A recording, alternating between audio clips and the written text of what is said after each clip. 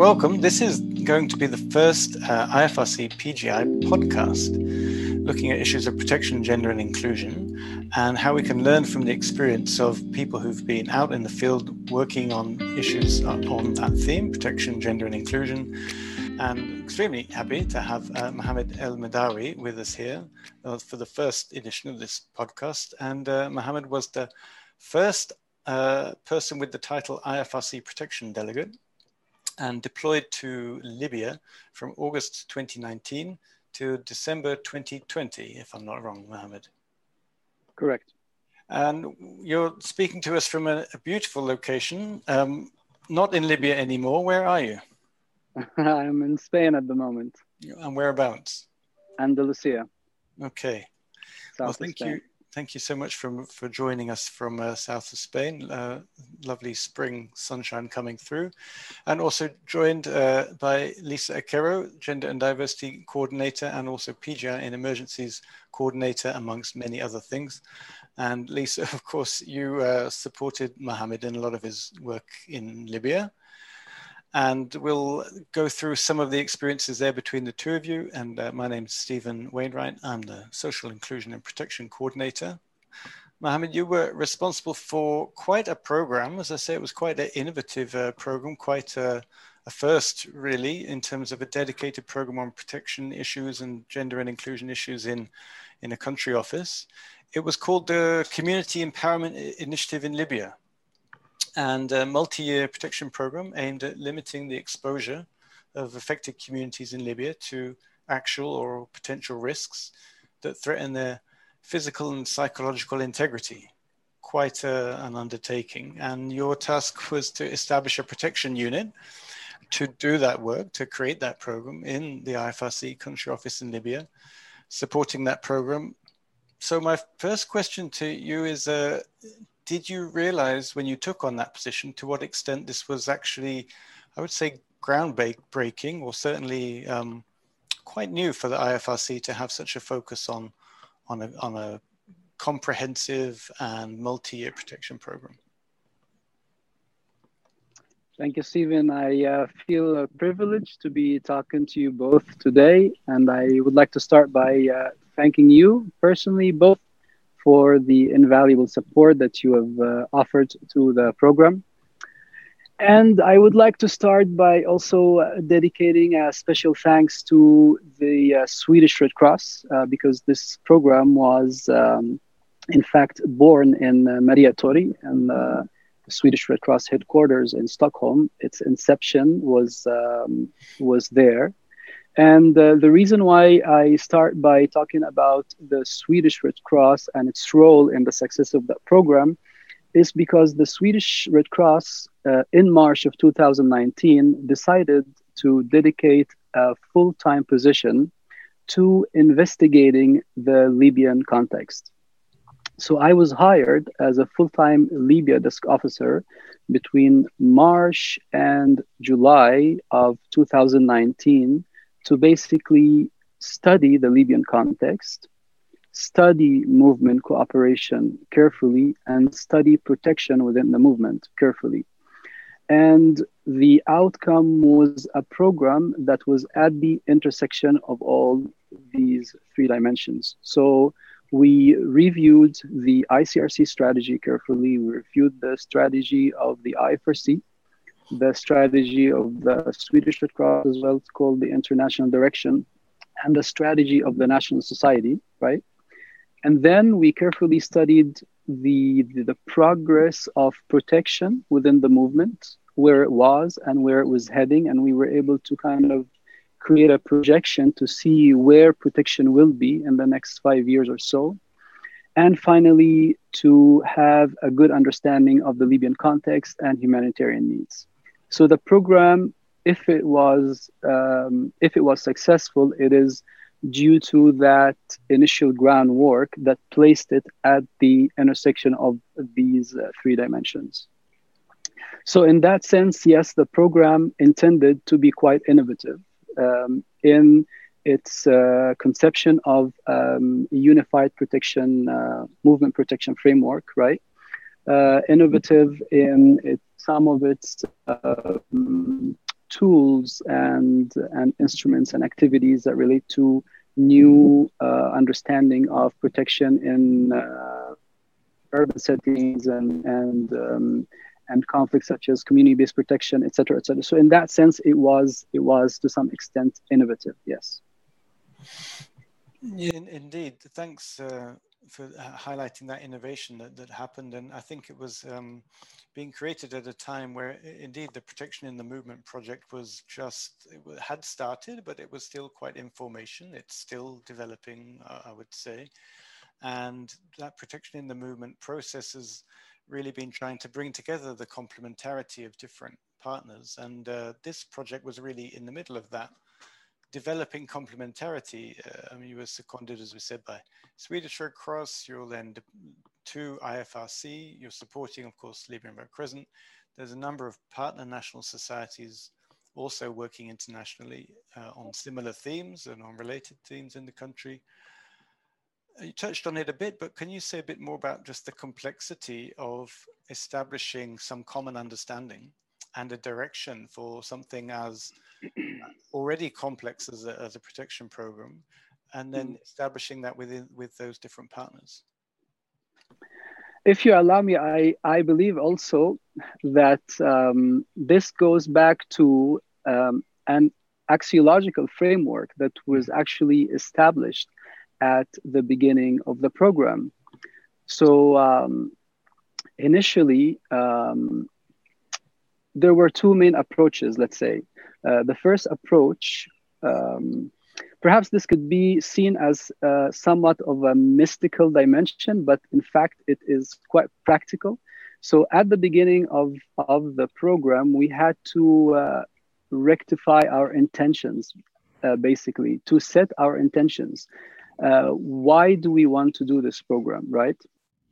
And rectifying intentions actually allow you to have a set purpose, and a set purpose allow you to have a clear vision, and that allows you to have three essential things. One is being able to arrange your priorities. Mm-hmm. Two, to be able to select the right choices and make the right decisions. Why this is important? Because when you start the mission, you are going to be met with incredible challenges, competing interests from stakeholders, from partners, overwhelming humanitarian needs, demands from the national society, demands from the management at the country office. And within the midst of this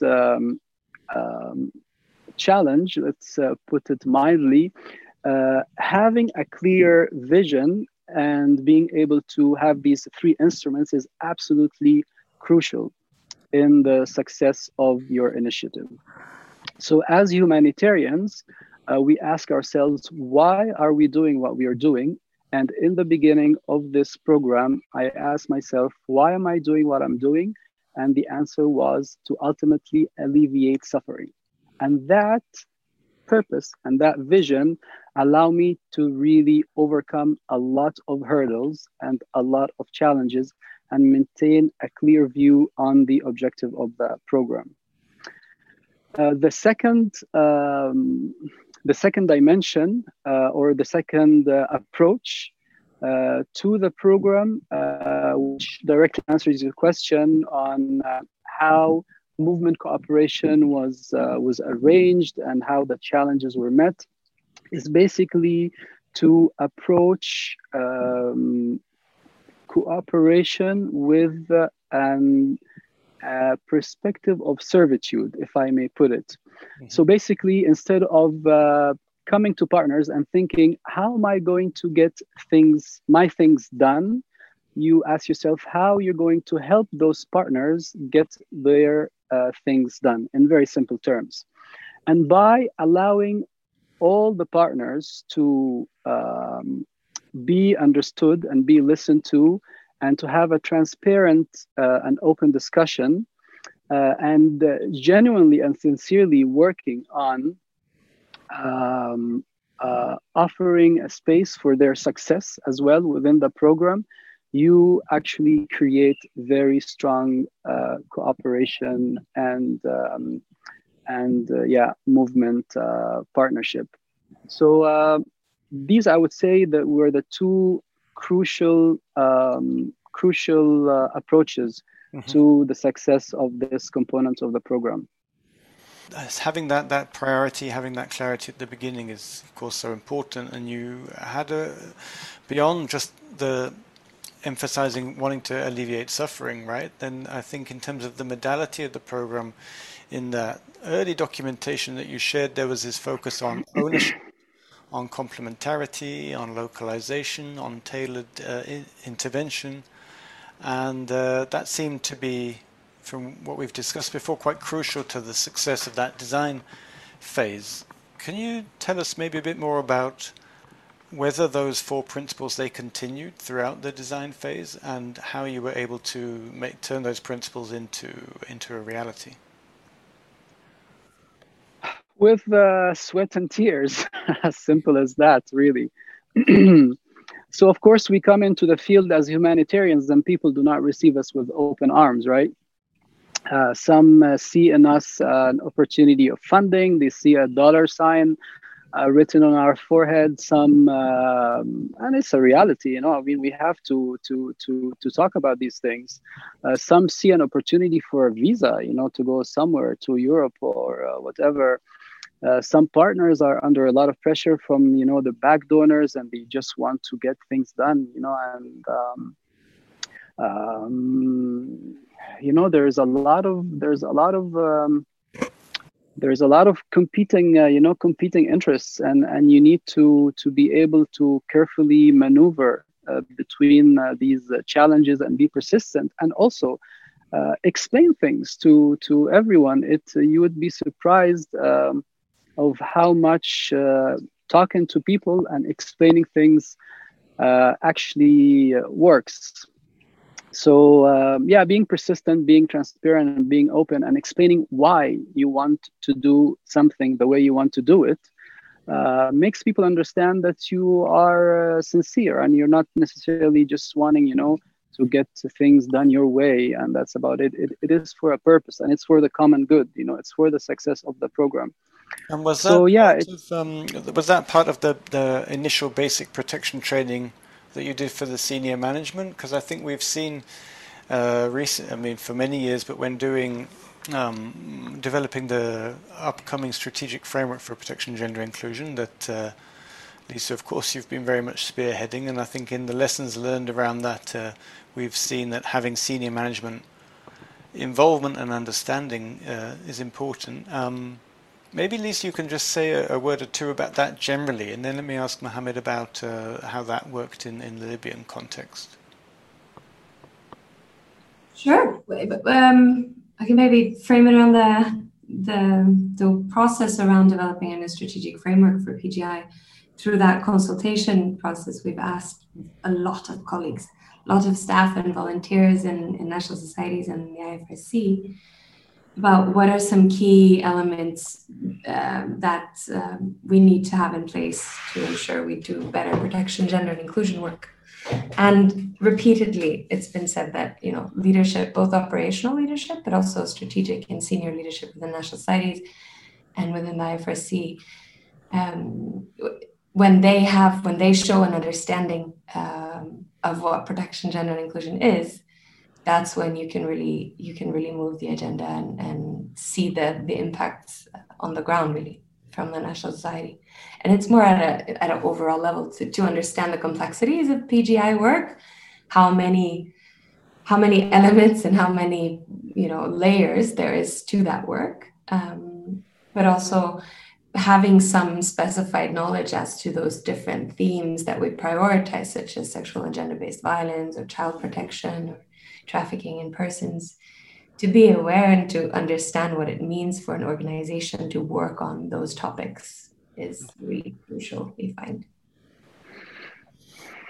And then in the Libyan experience, then Mohamed, when you had those initial briefings, I guess that was part of the reason for having those workshops with the senior management team, How did that go? I mean, was it smooth? Was it a struggle? Absolutely. It was a complete turnaround. I remember my first conversation with my counterpart at the National Society. The first thing he told me, he's like, he's a dear colleague. He said, listen, brother, this is a conservative Muslim society, and we don't want any of this gender stuff, So if you want to do work here, just none of this gender stuff is going to happen. I took it politely and I said, of course, I am Muslim too, and I completely understand. And nothing is going to happen that you don't want it to happen. You need to be certain of that. So after we did the first seminar, just by sitting down and explaining things to the senior management, is like, what is gender? What is protection, etc., etc. This same person, bangs on the table and he's like, so what is the problem then? What is the fuss all about? That same person. He's like, so what is the fuss all about then about gender? This is absolutely needed, in the field. And in fact, the program shifted from a focus on community-based protection, right? Which was the initial, the concept note was just a guiding document, right? We're not going there to implement the concept note. So the concept note had initially thought that it would be community-based protection, but then the national side actually forget about community-based protection. We want protection, gender, and inclusion. These are the problems that we meet in the field, right?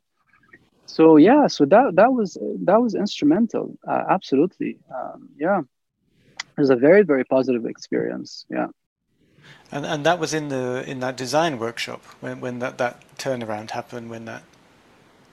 No, that was earlier on. 4 weeks into 4 weeks into my mission. It was in September. And also to just give you an idea on how this approach worked and other approaches that are actually unfortunately common in the movement does not work. Yeah. After we had that workshop, a colleague from the Libyan Red Crescent pulled me to the side and he's like, you know what? Just a few months ago, we walked out of a meeting and he names, a major humanitarian organization because of the way they talk to them about gender. It was just a very condescending and an arrogant way about how they are going to and how they think that this is right and how Libya needs this and that.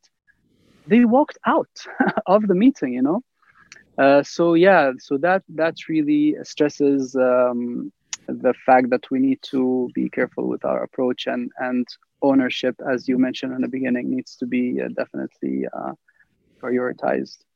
Right. I think it's creating that common ground, isn't it? That common space where we can have a conversation about something that we often use different words to mean the same thing, and don't realize we're actually talking about the same issue because we're so sort of Correct. Used to a certain way of thinking. And that's why, I always thought that the amount of emphasis that you put on the design phase for that reason, right? And we talked, I think, once about, this wonderful garden behind you, and anybody who's done any gardening or any cooking or any decorating, they know that, 80% of the work is the preparation, actually. You really need to pull out all the weeds and prepare all the ground very extensively before you plant anything. Otherwise, it doesn't grow. And I think the design phase was a bit like that. You really looked at the core aspects of Libyan Red Crescent relevant to the program. You had assessment on their planning, monitoring, evaluation, reporting capacity, their volunteer management and development situation, where they were, what they knew about CEA and PSS. So all of that detailed assessment and analysis, it led up to the program design workshop that you were both present at. How did that go? If you have, recall back to that program design workshop, what was some of the greatest achievement from that workshop? Yeah, so these assessment workshops were absolutely crucial, especially in the Libyan context, because we had so little data, about the humanitarian situation on the ground and about the Libyan Red Crescent. The Libyan Red Crescent had very poor documentation of their organizational status. They have been under incredible pressure to respond to overwhelming humanitarian needs for 10 years, and they had absolutely no chance to work on organizational development or assessments.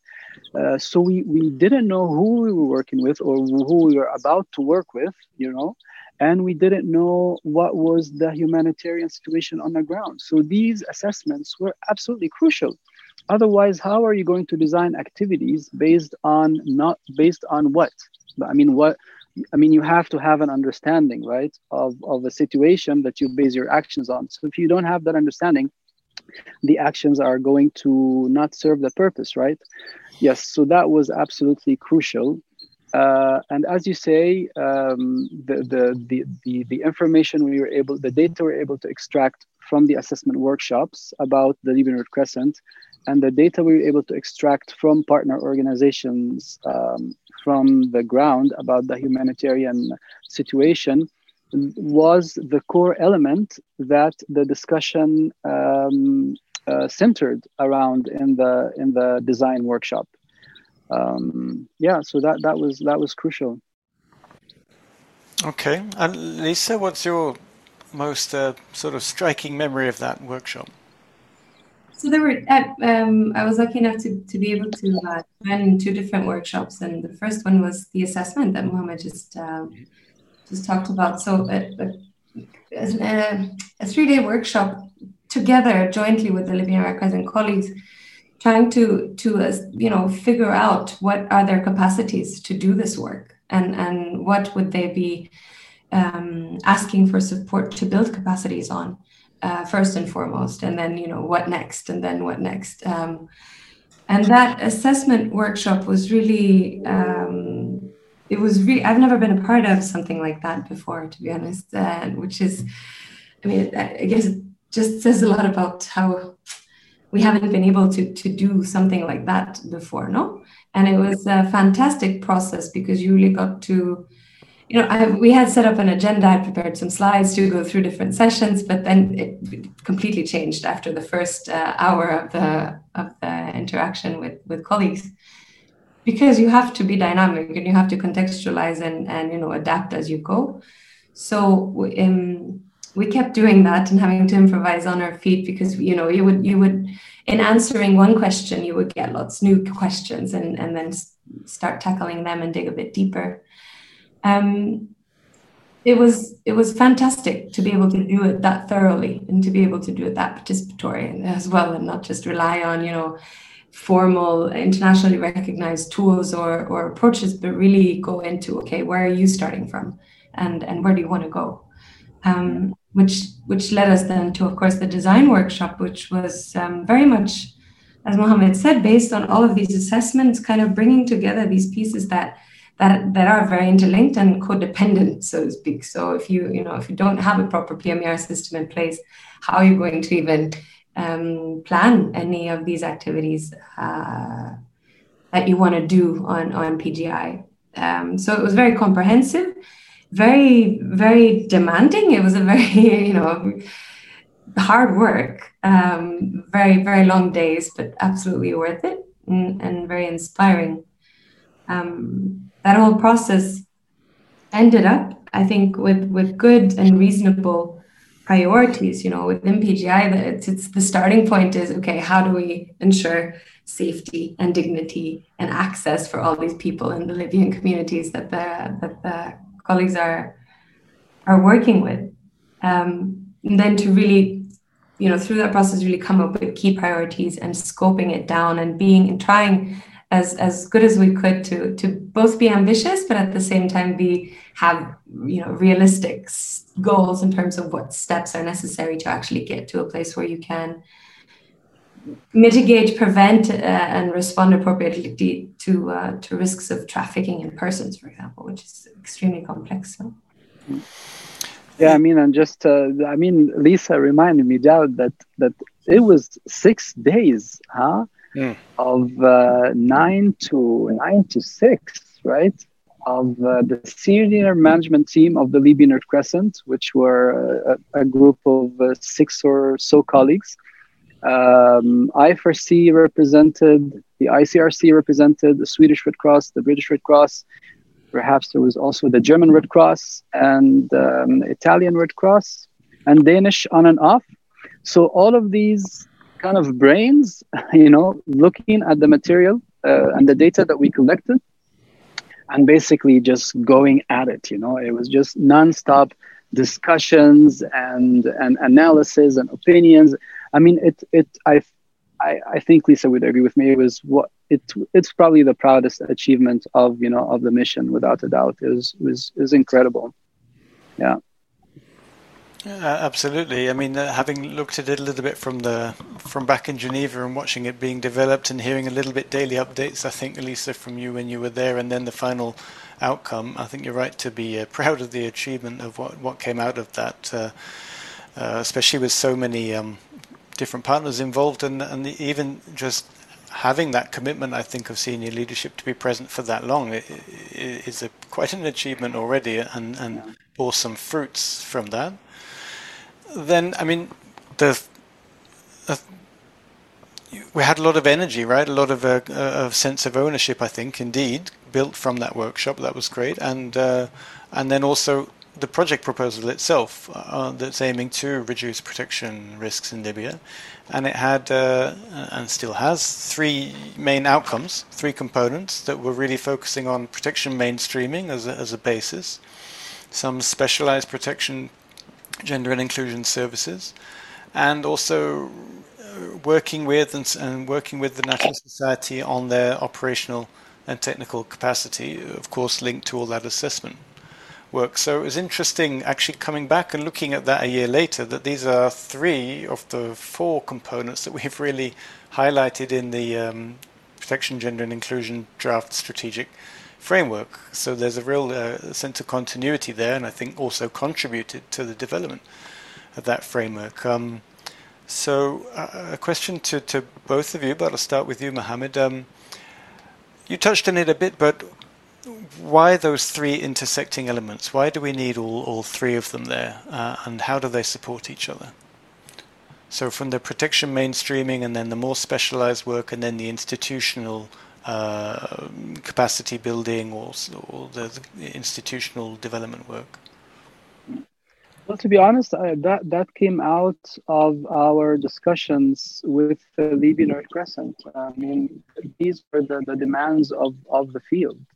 One, the Libyan Red Crescent had quite a number of operations, going on the ground, and they clearly expressed to us that these operations are happening without any backdrop of any standards standards of protection or any gender perspectives. So they really called for that, to be mainstreamed through all of their operations. That was one of their first demands and priorities. Plus, when we during the design workshop, when we were working in these small, working groups, we divided Libya into the different districts, and each group was working on a number of districts, trying to identify what are the main risks and protection risks in those districts. And we came up with a number of risks that the senior management team agreed that they were, the priority risks, which required an intervention of focusing on specialized protection services in, anti-trafficking. That, to our surprise, this was the biggest protection risk in Libya. I wasn't aware of that, even though I worked on that contract for many months. So that really came out of the discussions with the Libyan Red Crescent, and I guess the third element is more of a logical progression. You know, if you want to establish these two elements, you need to have capacity that will be able to understand and implement the activities. So yeah. Okay. So Lisa, I mean, from your also memory of how those three, essential pieces got put together, but maybe also reflecting on, I mean, your other experiences in other national society contexts, and then this recent exercise on building the strategic framework, something that you might want to add on why those three components are always so necessary, actually. Yeah, well, it is because they're very much linked, no? And I'd say, this is when you're able to go through a process like we were lucky to be a part of with the Libya Crescent, you start with the risks, obviously, as Mohamed was saying, that you try to really get colleagues, they are out there every day. They're staff and volunteers, they're working with these communities, and they know what's going on, obviously. They're the first ones to know. So then once you kind of try and decipher that or elaborate a bit on that, what does that mean? Who is, unsafe in the community? And then just accompanying colleagues and asking the right questions around why are women less safe than men, for example, in a given community? And how does this affect their lives? It's the same type of question we would then ask to the National Society or to colleagues as to, how, who, and when, and where would you be able to address this? And really, through that process, they identify, of course, well, we would start an awareness raising campaign in a community, for example. They will come up with suggested activities, but then, okay, what do you need to do that? First, you need the information that you want to share, right? You need to know what you want to say. Yes. And do you know what you want to say? Nah, maybe we need a training. Yes. Okay. So we start with, and then you start building up that step-by-step kind of road to the endpoint being, hopefully, that there will be an awareness raising campaign in a given community in Libya around a certain issue. So and that's only for that type of work. But then and then what? If you start raising awareness about a problem, then you will get questions or information back based on that, no? If you start asking community members questions about whether or not they're safe, then they might tell you that really they're not. And what do you do to respond to that? What do you set up if a woman tells you she's been violated? Then you have to specialize your response, no? So then you come into the whole, the mapping the referral pathways and everything. Then to be able to do that appropriately, you need more specialized expertise.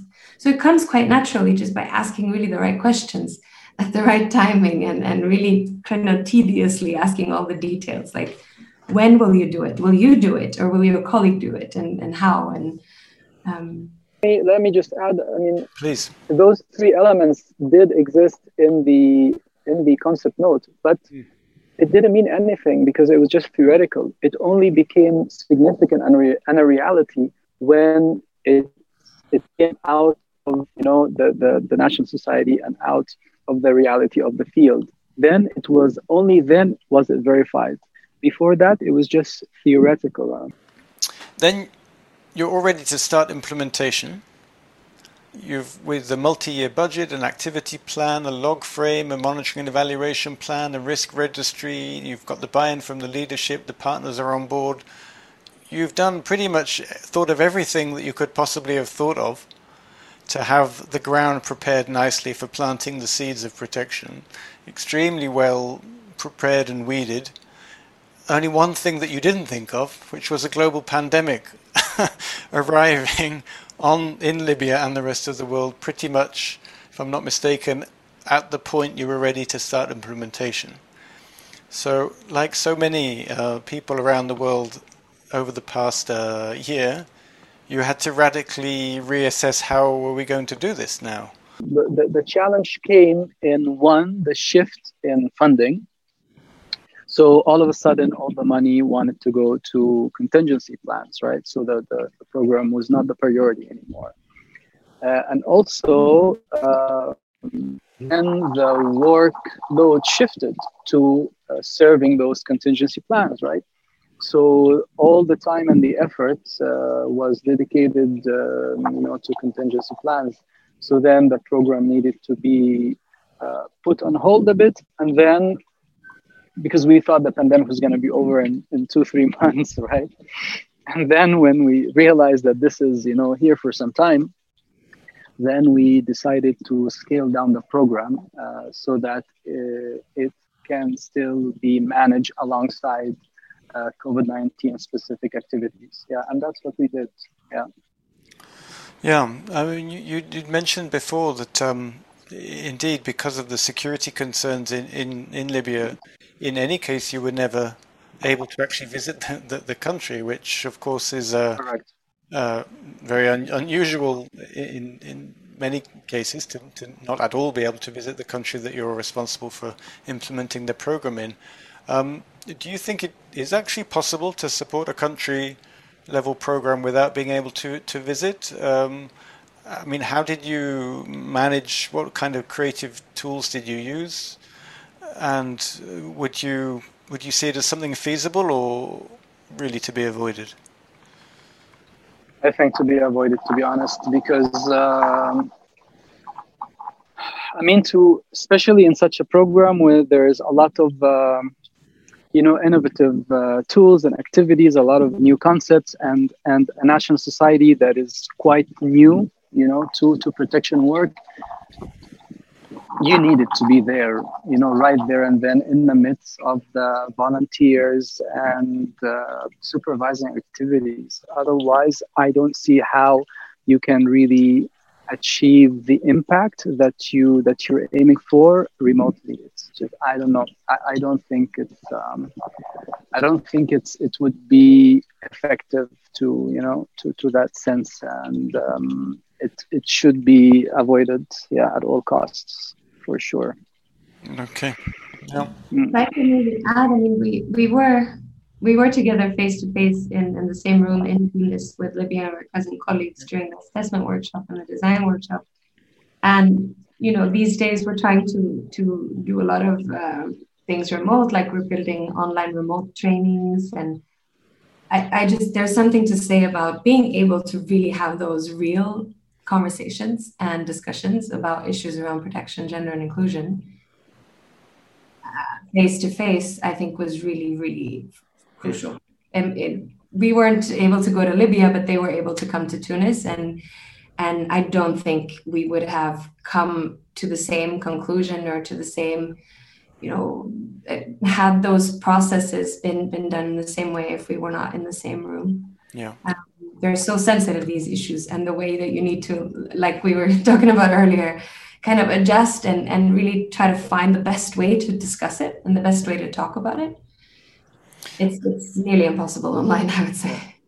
No, being in the same, it's difficult to imagine those discussions, especially when you don't know people or don't know the people or the national society to do that, not face to face, for sure. Do you think, though, Mohamed, the fact of having those conversations, even though they were face to face, not in country, also had some influence on how the discussions went? So the way that we kind of tried to go around this challenge is, as Lisa mentioned, that we couldn't visit Libya, but we were able to bring a lot of the volunteers, the heads of branches, technical managers, and the senior management team to Tunisia several times to have these one-on-one discussions. And I just want to point out that this was absolutely crucial, especially around sensitive issues related to protection, and especially with the Libyan context. I mean, I think we really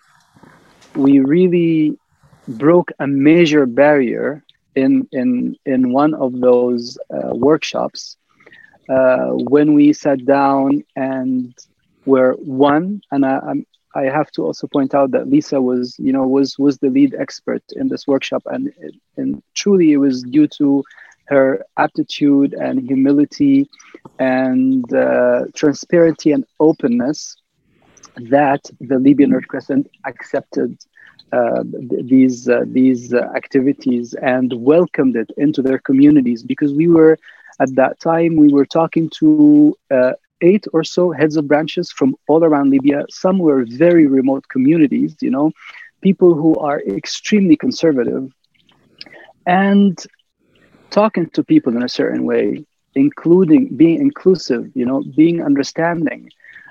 That was really the breakthrough in the program.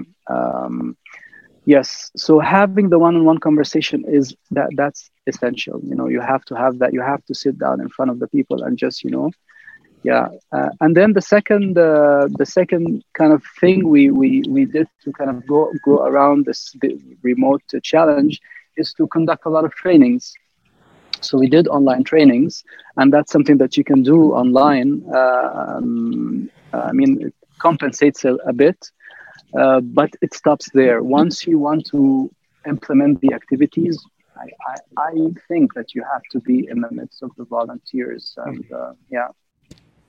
You know, repeatedly emphasize the importance of ownership, right, from the beginning and all the way up, from the first moment to the last. You've talked quite a bit about how you were cultivating that sense of ownership in different ways. But maybe just to put it a little bit in a nutshell, I mean, how did that sense of ownership, to the extent you were able to create it, how did it support the development and implementation when you came to implementation phase? How did it support the smooth running of the program? Well, I mean, I can point out two milestone events. The first interaction with the senior management team, right, in September, when they realized that I'm there to actually support what they want to do, you know, they started to be like, oh, like, because they were on their guard, because they you know, they were, I guess, kind of cautious based on previous experience, that, you know, that they need to kind of, you know, push back and need to make sure that, you know, that no one tells them what to do, and that but when they realize that, okay, I'm here to really see what you want to do, and I'll do my best to support it. So that was, you know, like really you know, a change of perspective, and they realized, well, this is actually our program, you know, like no one is asking us to do anything, that we are going to be asking you, right, to do what we want to do. So that was the first step, and that's really made the Libyan Red Crescent absolutely engaged. I mean, we wouldn't have been able to, for example, conduct these 4 assessment workshops in such a short time with such a large number of participants, right? If it wasn't that they believe that this is actually serving their organization, right? And this is working for the interest of their organization, and this will eventually benefit their communities. That was, you know, that was their belief. We weren't offering them any money, by the way, at that time, right? It was just doing these assessment workshops because perhaps at some point in the future we're going to receive some funding, right? So they were engaged even though there wasn't any funding. We were designing a program without any confirmed source of funding. And then the next step is how they were engaged in the program design workshop. 6 or 7 senior management team colleagues sitting every single day from 9 to 6, you know, talking their hearts out and squeezing their brains, because they knew that they're going to go home with that program as their own. So if there was no sense of ownership, none of this would have happened. As simple as that, you know, as simple as that. It's been really fascinating to kind of look back in time and look back from a different perspective. Now you're a few hundred or maybe 1,000 miles away in Andalusia, far from Libya. You have that benefit of hindsight, and which can be a wonderful thing. Indulging in that for a moment, if you could go back in time and do it all over again, what piece of advice would you give your former self, if you could go back and say, okay, Mohamed, these are a couple of things you really need to keep in mind for this project?